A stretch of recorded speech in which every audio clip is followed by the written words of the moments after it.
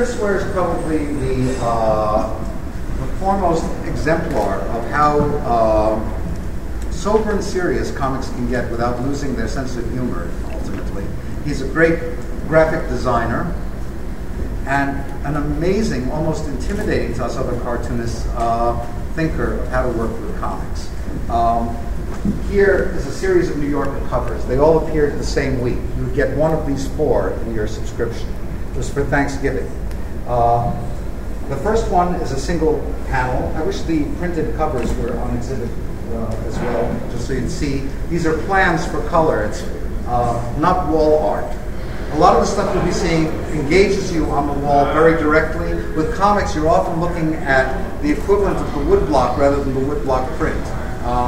Here, in color, these things are quite stunning. A cover that's a scene looking at an apartment house across the street.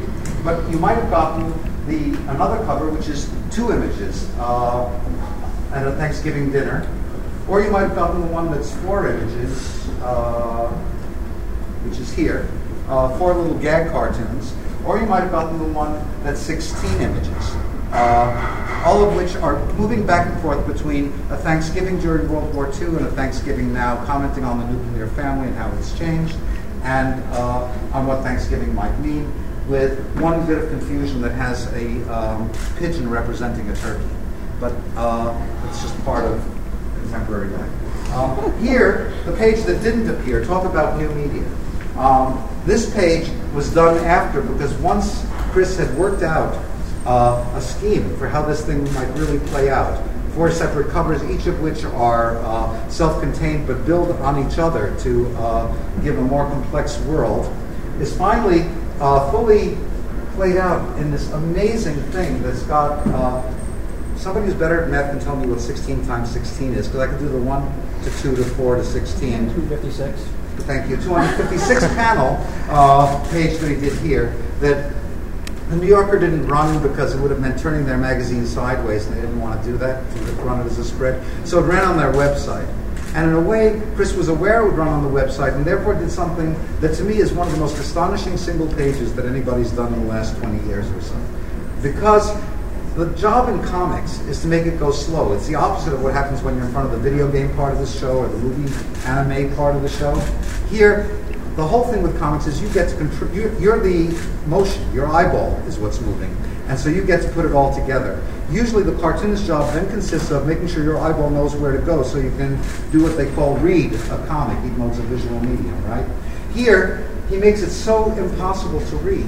And yet it's really, I'm saying that in quotes because it's thoroughly clear, but you can't go from left to right and top to bottom as if you were pecking at little kernels of corn in an old Farmer Gray animated cartoon until you got all the kernels pecked. What you have is a kind of mandala with this dead soldier in the center, the narrator's older brother, who dies in an accident during World War II.